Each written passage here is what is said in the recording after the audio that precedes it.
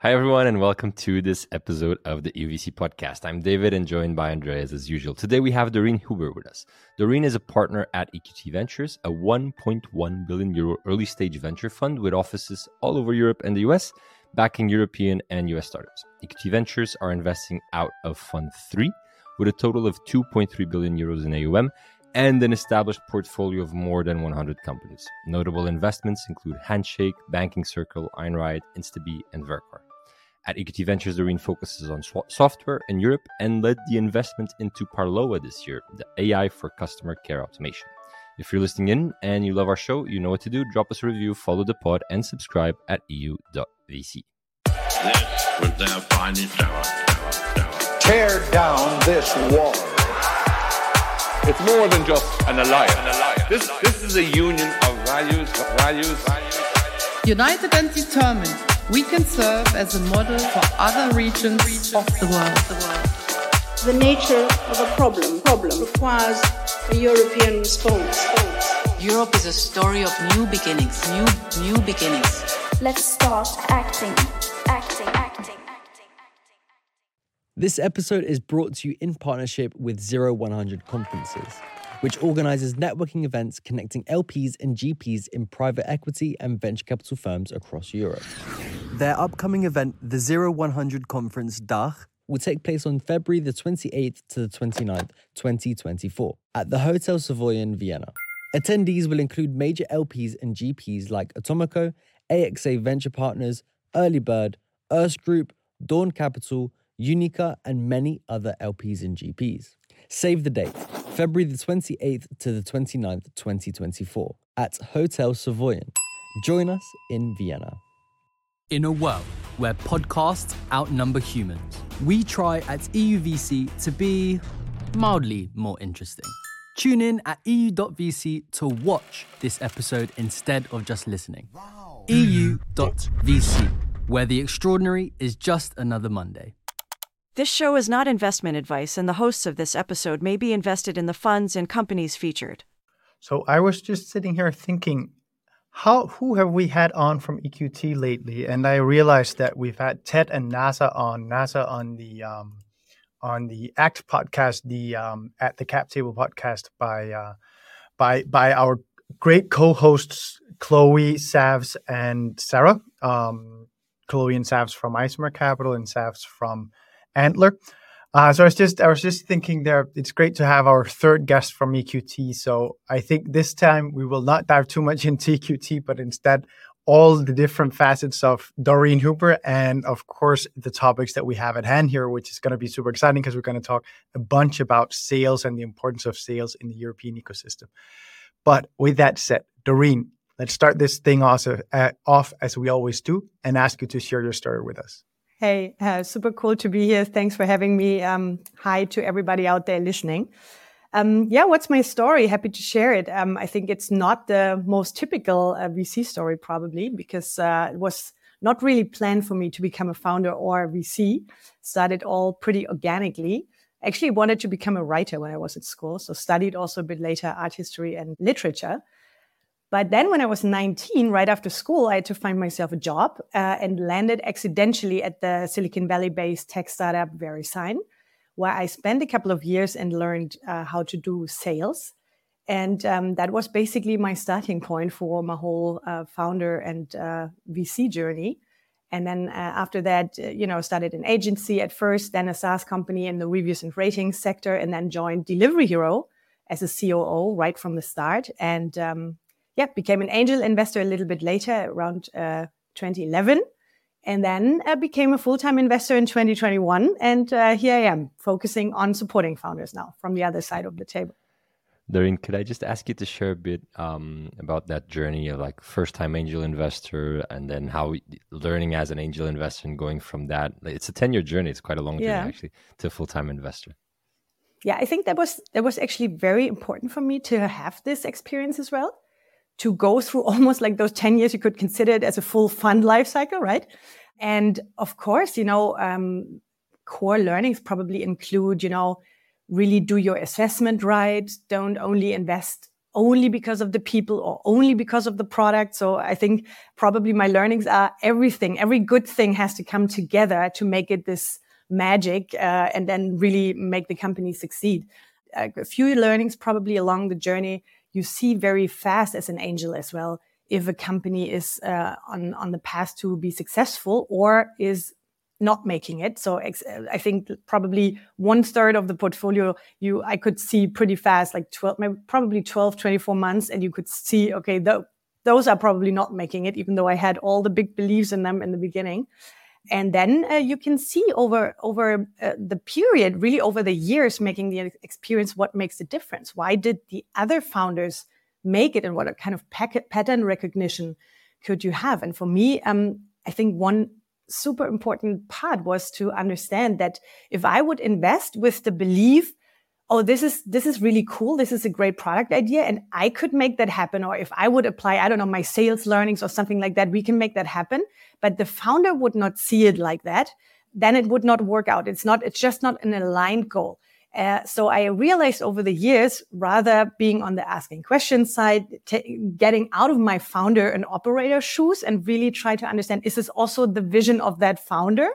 And do I buy into their vision, or do I just put my vision on top of that? I think those kind of things I started learning and starting seeing when was it a good thing to invest in this company and when not. What's been the biggest shift for you, Doreen, when considering investing as an angel versus now investing out of EQT? The biggest shift for sure was moving away from only having a strong intuition and investing extremely early. As an angel, you come in way earlier than we do, and having more data. So having an educated view on things, having a strategy, having a thesis on the space. That is all stuff I didn't have as an angel. As an angel, I invested all over the place. I did volocopter, flying drones. I did food delivery with Delivery Hero. I also did software as a service, like everything where I had an interest or I could get a passion for the founder or the product, I would invest. At an investor like EQT Ventures, it's way more data-driven, more thesis-driven. And we want to be more strict on we go and approach companies if we like what they're doing and not necessarily being reactive and waiting for them to approach us. Could I ask you, and maybe you don't want to answer this one, and I'm focusing here on the angel investor track record, not the full-time investor. Biggest kind of fuck up in terms of a bad investment that has really taught you a lot, and no need to name names, but I'd love to hear the learnings. Well, I can tell you my biggest fuck up because I did not do the investment and it still hurts. I could have invested in the angel round of DoorDash. I came like really, really bad. I know, bad story. It still hurts. Why didn't you? What made you not want to do it? Well, the stupid reasons. Looking like now, I reflect on it, it's like the most stupid reasons. One reason was I came from the space, obviously, as I had a strong view. At Delivery Hero, we had back in the days was not yet the time where you would do the logistics yourself. Right? It was still the marketplace where you connect restaurants and consumers, and the restaurants would do the delivery. And we had a couple of tests, and we could never make it profitable. So I came with this belief, cool team, I really like them, but they will never make that profitable. And it was just a different mindset back in the days, right? It was, it's still like, what is it, like 10, 15 years ago or something like that. And then the second was, I just had done a lot of angel investment that month. And I was like, but not another one. But this one would have been the one. All the other ones, compared to that one. But well, it is what it is sometimes. But I think for stupid reasons, I didn't do it. And I think the biggest learning for me about the logistics part, and I came with my experience, was if you invest so early as an angel, it's more about what is the product offering to the customer and would the customer love it? Not so much yet thinking about the unit economics and would you be able to make this profitable or not? Because this you can figure out later, but first you need a product market fit, and the customers loved it because the delivery by the restaurant was just not working very well and you had to wait an hour for the food and stuff like that. So I misjudged there. I'm not sure if I should ask or not, but I'm going to ask you to share a pivotal moment in your life and describe how it has shaped you as an investor. I guess DoorDash is one in the list. One, yes. But yeah, well, I mean, thankfully, it's not so much in my personality to look too much back and like be frustrated about it. I tried to look into the future, and I had amazing angel investments as well. So I'm a lucky angel investor. When I look back, it's for me usually not that I have this one moment or that one moment. It's more like the holistic view on I made all these experiences and they shaped me and made me what I am today. But probably 2 or 3 moments which come to mind is my first company, which was an agency, was a bootstrap company. So I had to be really careful with what I spent the money for. We had to turn every euro, be super cautious about money and making revenue from day one. And then when I joined, like a couple of years later, I joined Delivery Hero. And Delivery Hero was the absolute opposite, right? We had a lot of capital and we needed to deploy it. So in order to grow extremely fast, internationalize so fast as we did back in the days, you have to deploy hundreds of millions fast. And I think that was a massive shift in my mind, in my view, which really needed me to do a 180.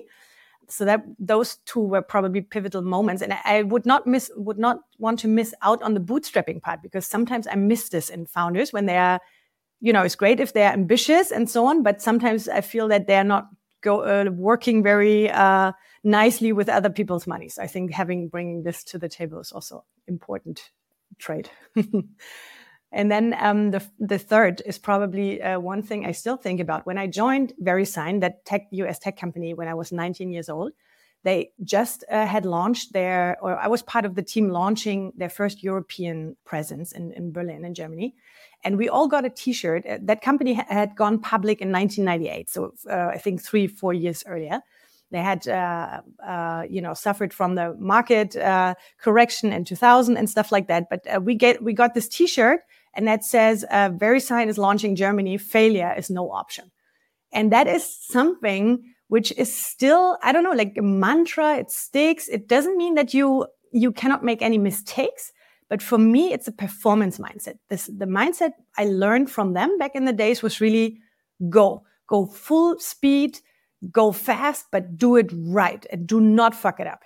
And we're going to get much, much more into that mindset just in a little bit. But first, let's go to the Take a Stand section. Take a stand.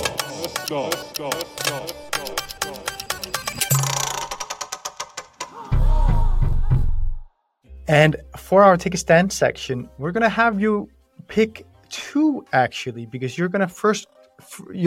how should I put it? You've juxtaposed 2, one being by Daniel Capricorn from Speed Invest. He said, if you need luck to become successful, then you might rather restart. Luck is overrated. But then we have Stefan Helgeson from Creandum, who says something rather different, which is... And I actually don't think there is any such thing as luck.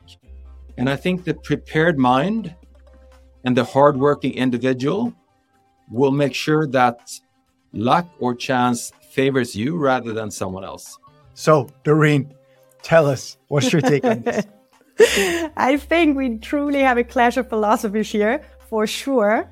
I'm actually a believer in luck, or I kind of want to embrace luck. And I think we all have it, especially thinking about general topics like we're all born here in a very wealthy part of the world. We have all the opportunities. This is what we consider luck. And I try to be humble here as well. Of course, I was always hardworking in my life. And it's important that everybody is pushing and nothing will just fall into your lap and with you sitting there waiting. But I think generally being humble, there is always a moment of luck. And there's always this little unpredictable thing which you not always can influence. For example, I was born in the eastern part of Germany behind walls. And then the wall came down in 1989, and that was luck, wasn't it? Otherwise, I would not have had the opportunity to become an entrepreneur and go my path. And I think we have also in, market trends or geopolitical things or unexpected things that are happening.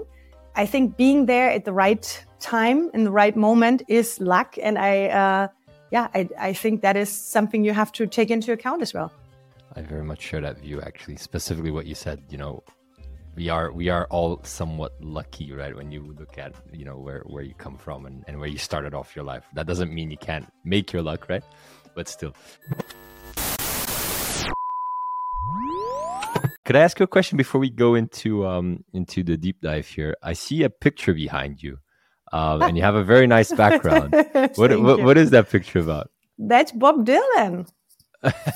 Why do you have a Bob Dylan? What is that a drawing? That's a piece of art which I got in Brazil, in Rio, and you can see it's made from zeros and ones. Nice. It's amazing. I love it, and I love him, and I think he's an amazing artist, so that's why he's there, inspiring me. I have a connected question because we are 100% going to be doing something with this episode, which we always do, and that is have Dali create a painting that's inspired by the whole episode. And obviously, it's now going to be made out of zeros and ones, but it's not going to be Bob Dylan because at the same time, I always tend to also use famous painters for this. And I like using Van Gogh, and I also see a book on Van Gogh, and I see different things behind you that are connected to painting. So I'd love to ask you, what is this passion with painting? Well, I studied art history. I studied art history and literature, and that is a passion of mine. And as I said, I was not really I did not plan to be the business person I became. So that is still a passion of mine. And I love, it's all the books from museums I went to, or like stuff I had to do in my university times and so on. Or just artists I admire and inspires me. I actually studied while starting my first company. So for me, that was always amazing. I went early in the morning or late at evening, so I had to squeeze in my business life and my studies. And for me, that was one of the greatest moments when I came from a super stressy day, business, sales and whatever stuff I had to deal with. And then I went there to the university. Then they switched the lights off. Then just beautiful art and that kind of stuff. And that is something I miss, actually. So maybe I should go back to university or something like that. Can I ask you to reflect a bit on this whole intersection point of business and creativity and arts? Because I think it's something that I think we all embrace it as VCs and founders. I think many of us do embrace it, but I don't think many of us actually have dedicated as much of our life as you have to then study arts. So I'd love to get an informed view on this intersection. To be honest, there's a couple of funny stories. So when I told a business partner of mine back in the days that I wanted to study art, he asked me if I wanted to become a taxi driver. So he did not take me seriously and did not, take this as a career path or whatever as a study seriously. But I did it because I felt, and also when people ask me afterwards, what did you do something or was it worth it? Well, can you apply your studies somehow? And I think, yes, you can, because isn't tech and building products all about making something beautiful, making something usable, getting the attention of people? For example, also the writing part. When in Germany, you have to do two things. That's why art history and literature. I wrote so many things. And then I think you just get good at formulating your views, like writing down what you want to say, phrasing your thoughts somehow. So I think there's actually a big intersection. And I love people who come with different backgrounds. When I assess founders, maybe that is also, I'm biased because of my background, but I love talking to founders who come from different fields, like biologists, engineers. And I do not mean necessarily only software engineers, but people who do real machines and stuff like that. And just bringing something else to the table than just having a business background, because business background we all have to acquire when we're in the business environment anyway. So I think that it's cool. It's great to have this intersection of different subjects. I don't know if David had a beautiful segue planned for going into our deep dive section. No, I was just gonna say that's why I have like my guitar just sitting next to me, right? Is to keep the juices flowing. Go on, Andreas. No, so what I was about to say was today we're going to talk about sales as the deep dive, because you're very passionate around sales and you think sales is incredibly important. But if there's any mindset that I would typically say is probably the furthest away from being creative. It's the typical salesperson's mindset. So, it's not true. Look, this is not true. So I'd love to ask you to just reflect on that first, and then we go into to talk about sales. To build this beautiful bridge, right, from one topic to another. Exactly. Awesome. This is exactly what I mean when I usually refer to in Europe, sales is not perceived as the career as it is in the US. In the US, the salespeople in big, let's say, software as a service companies are the heroes. These are the people bringing in the money, and they're really treated like that. And my experience when I started doing sales here in Europe was basically that people are like, "Oh, you are in sales," and then like rolling their eyes, So it's not that the coolest department of a firm, but I think it should be. And great sales and having an artful sales department is inspiring people. And this is what people usually misunderstand because they confuse sales and the art of selling with call center. And that's not the same. If you call somewhere and a person reads out a script versus a person selling a 7-digit enterprise contract, because that requires a lot of skills. And I think we will talk about it in a minute when we go a bit deeper, but they're also investors in Europe. They should have more attention on the sales topic. Yeah, and I think let's go directly into going deeper. So tell us exactly what your mindset and your thinking around why sales is crucial to anyone's success as a founder and how you think about that as a VC. I can share one story with you. When I, back in the days, was super young, worked for VeriSign, and then they had a new European CEO or a European leader. He came in, interviewed everybody in the different offices and asked everybody, you write down on a piece of paper what you do here. What is part of your job in this company? And then, of course, like people wrote all fancy stuff, organizing this and that and marketing and whatever. And afterwards, he said, whoever has not sales on that piece of paper can go. You can leave the company because we don't need you here. We need people who are revenue oriented. We need people who push super hard to bring the company forward and make some money for the firm. You can have a beautiful product, the most amazing product out there. But I bet that the better sales team with maybe a weaker product, not a bad product, but a weaker product would beat the beautiful product. And I think that is something where people have, and especially investors have to understand, it is not only about this one beautiful product, and there's a lot of discussion about product-led growth and stuff like that, but it is about bringing the two together. And my experience in investing is if one piece is missing, this will not be a big hit. And it's very hard to just hire a great salesperson if this is not part of the DNA of the founding team. Doreen, did I sense a tiny bit of banter there when you talked about product-led growth? Tiny, only tiny. Do you want to expand on what you mean? Because I think it's an interesting conversation. It obviously depends also what products you're selling, right? And when I talk about sales, I usually talk about enterprise sales. So I talk about big contracts, big ACVs.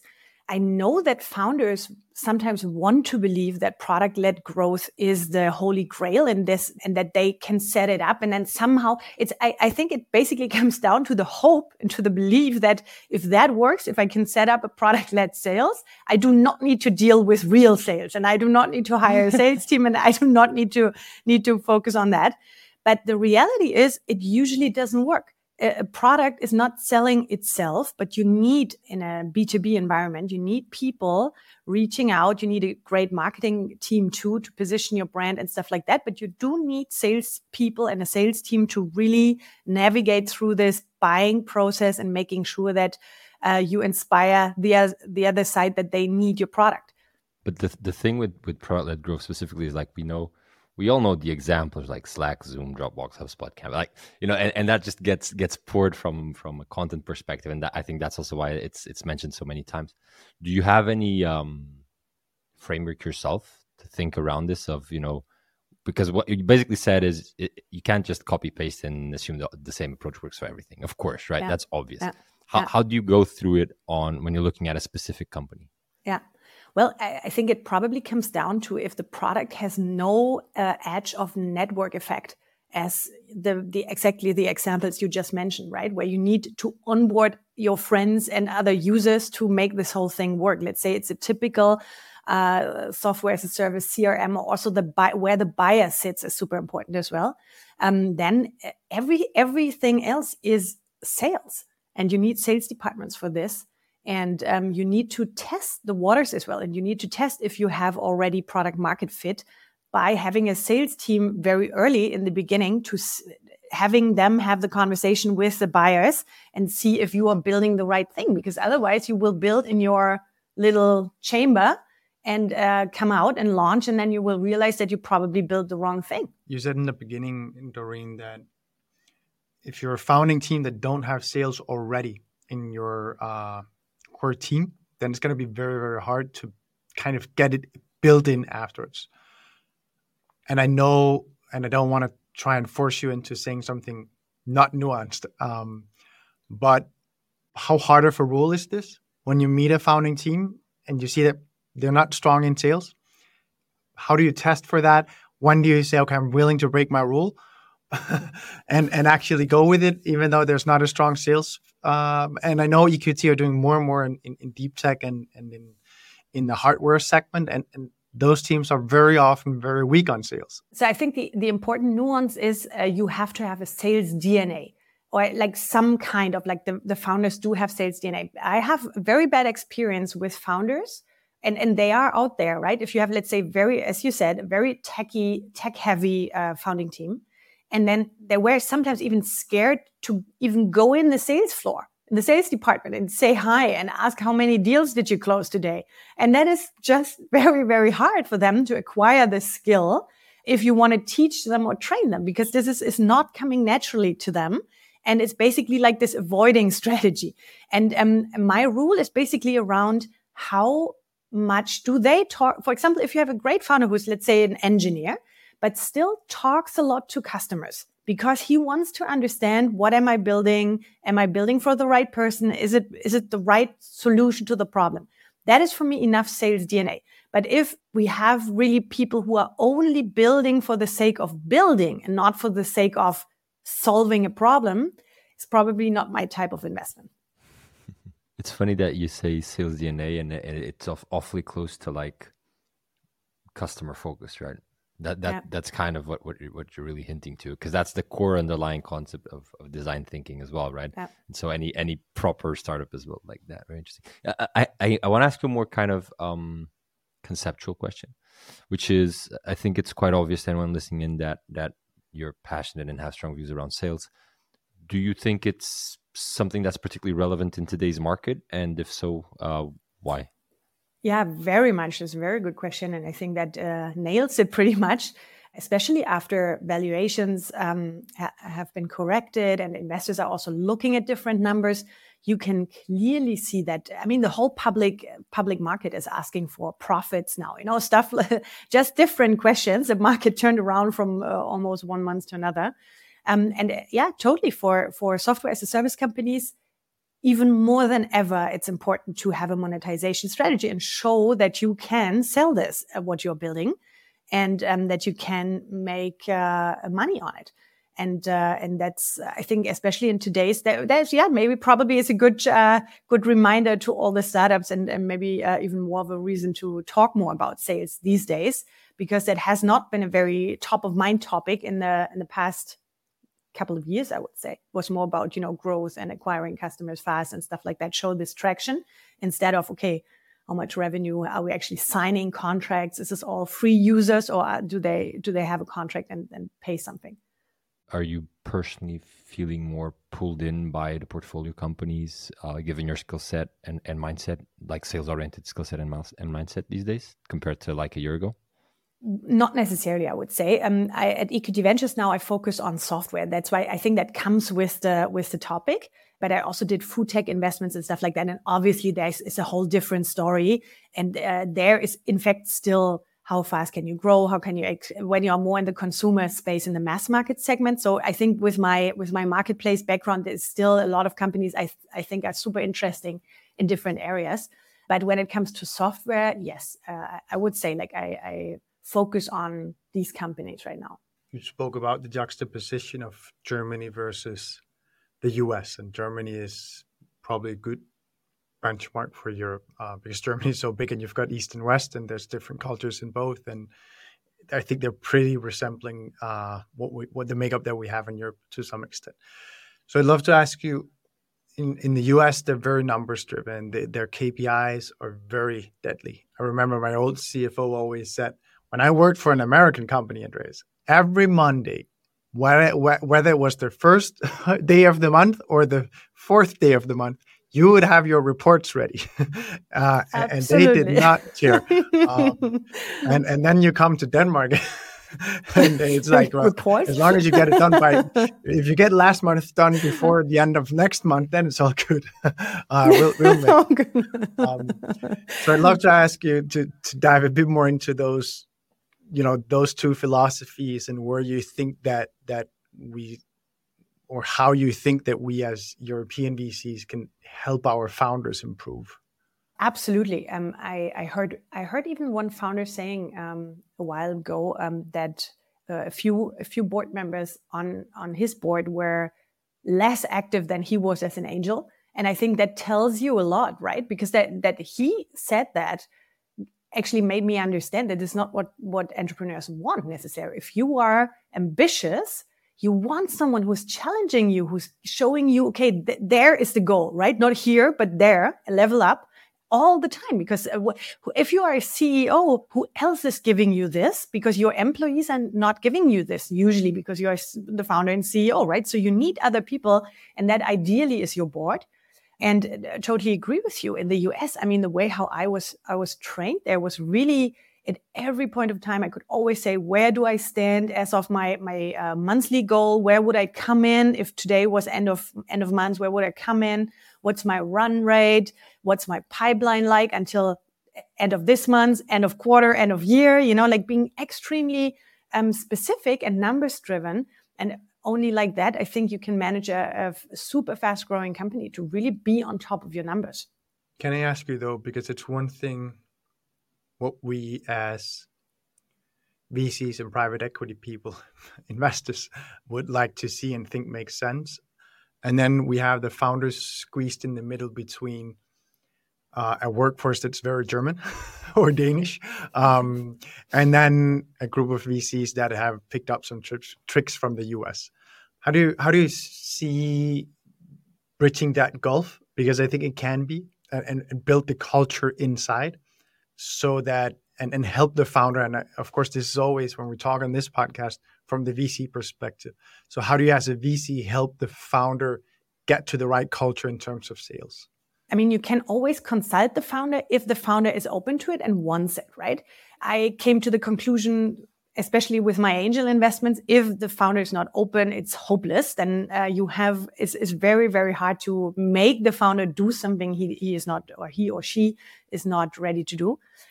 But of course, you can support, you can share experience, you can hook them up with US sales leaders and stuff like that. So I think that's super cool about EQT, because EQT Ventures is part of EQT Partners. So we run not only the ventures fund, but also private equity funds and infrastructure funds and so on. So we have a massive network of experts we can access all over the world. And usually if we do an investment, especially in software, I think it's perfect, because we can open whatever doors you want to open, of all the top DAX company CEOs, we can do intros, or in the US and so on. So I think that is important to put them in this ecosystem if they are still super young and want to learn, and to get them in touch with the other leaders who have done it yet, like who have built that track record. For example, at Paloa, they just hired Joachim Schreiner, which is the ex-general manager for Salesforce in Germany. And he scaled Salesforce in Germany to $1 billion in revenue. So this guy is a sales guru. I mean, I talked to him, I said, tell me more, because it's so insightful what he has to say. And I think like whenever we do a new investment, then I would obviously try to make Joachim spend some time with them as well, and to like those kind of things. I think that is very, very valuable if you can really connect them with the right people who can share experiences. How do you think about that? Because I think you said something incredibly interesting around the power of EQT being both EQT Ventures and also the private equity part. I'd love to understand how do you leverage that on this side, and I can only imagine that you feel closer to where the public market is and the later stage market is than most VC firms would, because you have that very close interaction with your private equity team. So you probably saw many of the write-offs coming before others. So I'd love to ask you, Doreen, try and help me understand how you leverage that inside EQT. Yeah, it's super powerful. That was also for me, I think, a big learning when I joined, because I probably didn't understand how powerful EQT was before I really joined EQT Ventures and became a partner, and was like, find myself out of a sudden in this ecosystem. Amazingly smart people and knowledgeable people in all different sectors. So we have an internal software which is called Mother Brain, which is our internal AI. We started that already, I think, like 7-8 years ago, and that helps us basically to also see who in an organization. We are well above 1,000 employees at EQT overall within all the funds. So it's a massive organization already. And that system shows us who knows stuff about what and who is connected to whom. And I think that is extremely powerful. There's a very, very high amount of intros going around and calls and internal stuff happening at EQT to really make sure that we are leveraging this knowledge, which is so powerful to, again, not only our companies, but it's also, let's say, one PE fund invests in a big company. They want to learn what can be expected from the venture space. Can they be disrupted? Can they learn from the new technologies? So I think it really goes both sides. And now it's time for our shout-out segment. Love is in the air, everywhere I look around. Doreen, I'd like to ask you to give a shout-out to a co-investor, an angel, or an LP for being awesome. And of course, do share that story with us. My shout-out is I would say, even more than a shout-out. I would call it a standing ovation. And that's for Pavel from Point 9 and the whole Point 9 team, also Kolja and Christoph. I worked with them. I was happy and lucky to have them as an investor at Delivery Hero, but also later at Lemon Cat, at my last company. And I think they're just incredibly thoughtful, helpful, always humble, and never angry, or at least they were never angry with me, or never, I experienced them always as extremely thoughtful investors and helpful. They were really standing behind me in good times, but also in bad times. And I did not feel like they were putting me on the side or whatever, but really supporting me and consulting with me. Ever since I became an investor, I was reflecting so much on my behavior when I was a founder. And I had a couple of moments where I was like, no, I wish I would have taken that advice more seriously, or I wish I would have listened more. Yeah, so that's why my shout out goes to Pavel from Point 9.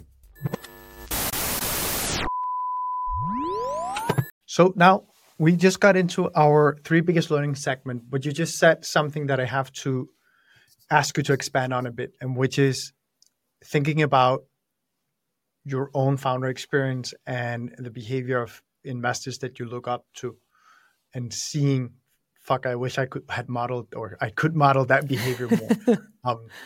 Could you tell me what exactly you're trying to model as an investor for yourself? Do you have an ideal that you're pursuing? I have an ideal, and I try to be that partner to the founders I'm supporting.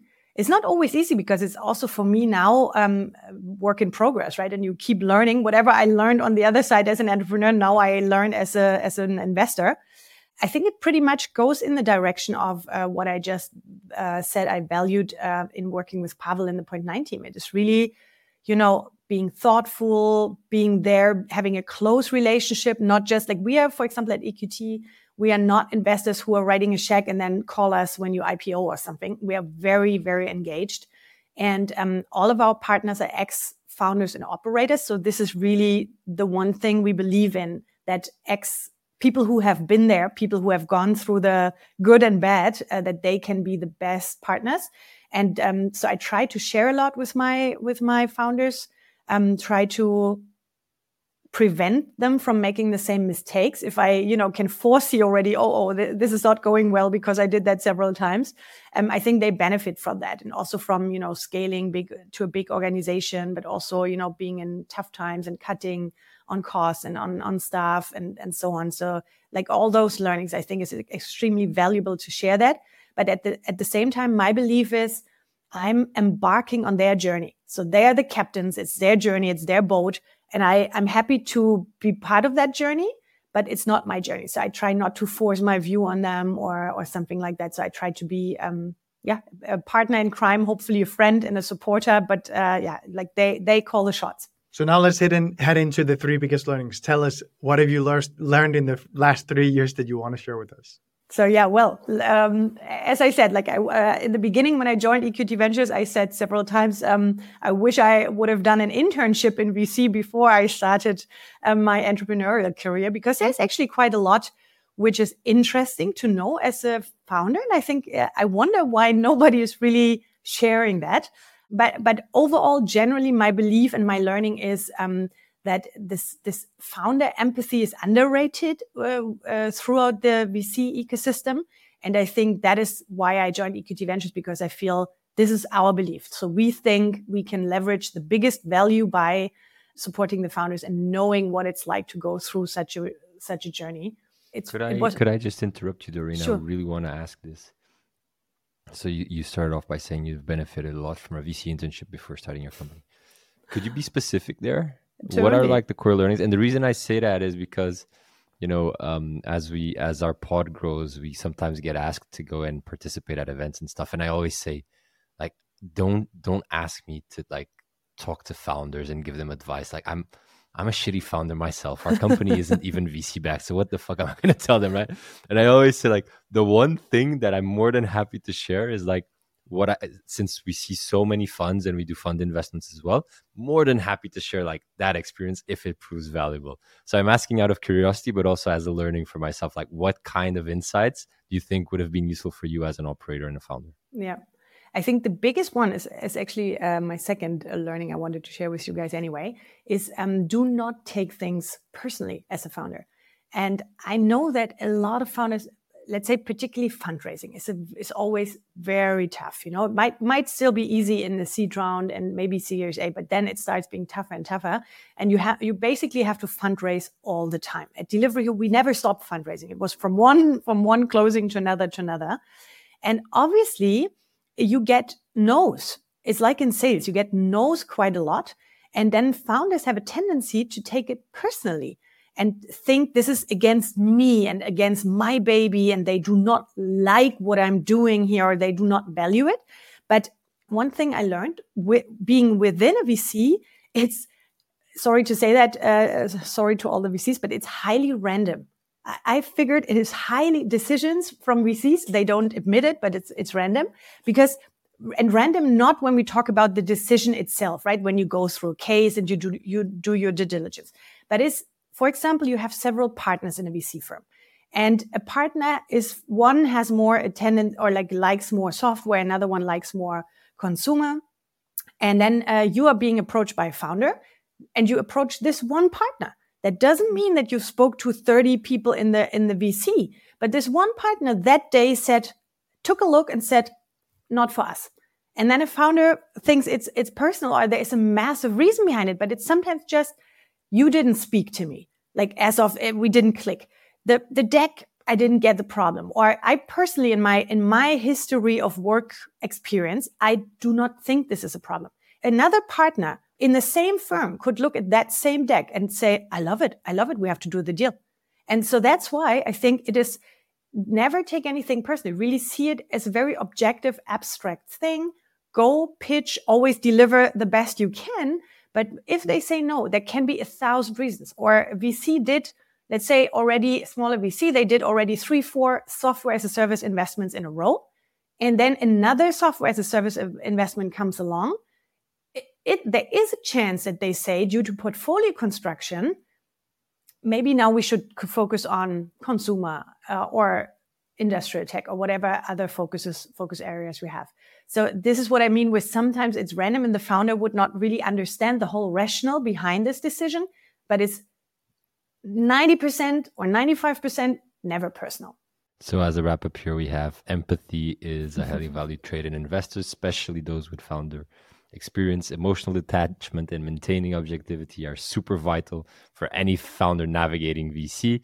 And finally, there should be some kind of VC internship for founders and operators. Yes. If it doesn't exist, someone should start it. You can probably make some money off of it. Yeah, and Doreen will be a mentor, right? That's good. Exactly. Oh, we all VCs have to write more transparent blog posts on decision making and stuff like that. Yeah. We can help. So if anyone wants to write, just call us and we'll feature it happily.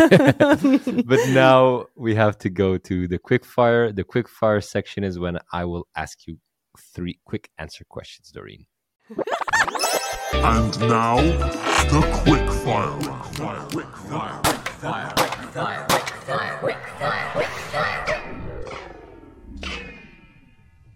What advice would you give your 10-year younger self?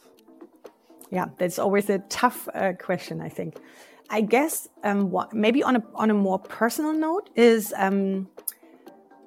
no shit. Take your health seriously. It's very important. The older you get, you will realize why. So, meditate or work out or whatever it is. I always worked long hours and such, but I think this establishing this routine at some point, always working out, always doing something for your health, and meditating helped me a lot. And I wish I would have started that even earlier. And I could only recommend every, let's say, first time or young founder or young person in life, focus on that as well. Don't forget about that. What are your top tips for emerging VCs across Europe who are now fundraising? Well, probably like my sales tips earlier. You have to have a sales DNA.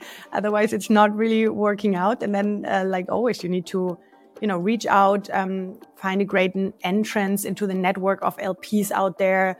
I think it's super important to find your own voice and not to copy. That was always one of my personal rules, not to follow competitor, but to perceive yourself as a leader, not a follower. I think it's never good advice to say, like, do what your competitors are doing.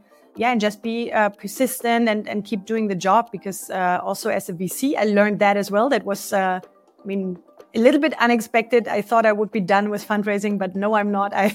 Like right when I joined, we went fundraising for the 3rd fund. So it's an ongoing thing. You will never stop fundraising, neither as a VC or a founder. What's the most counterintuitive thing you've learned in venture?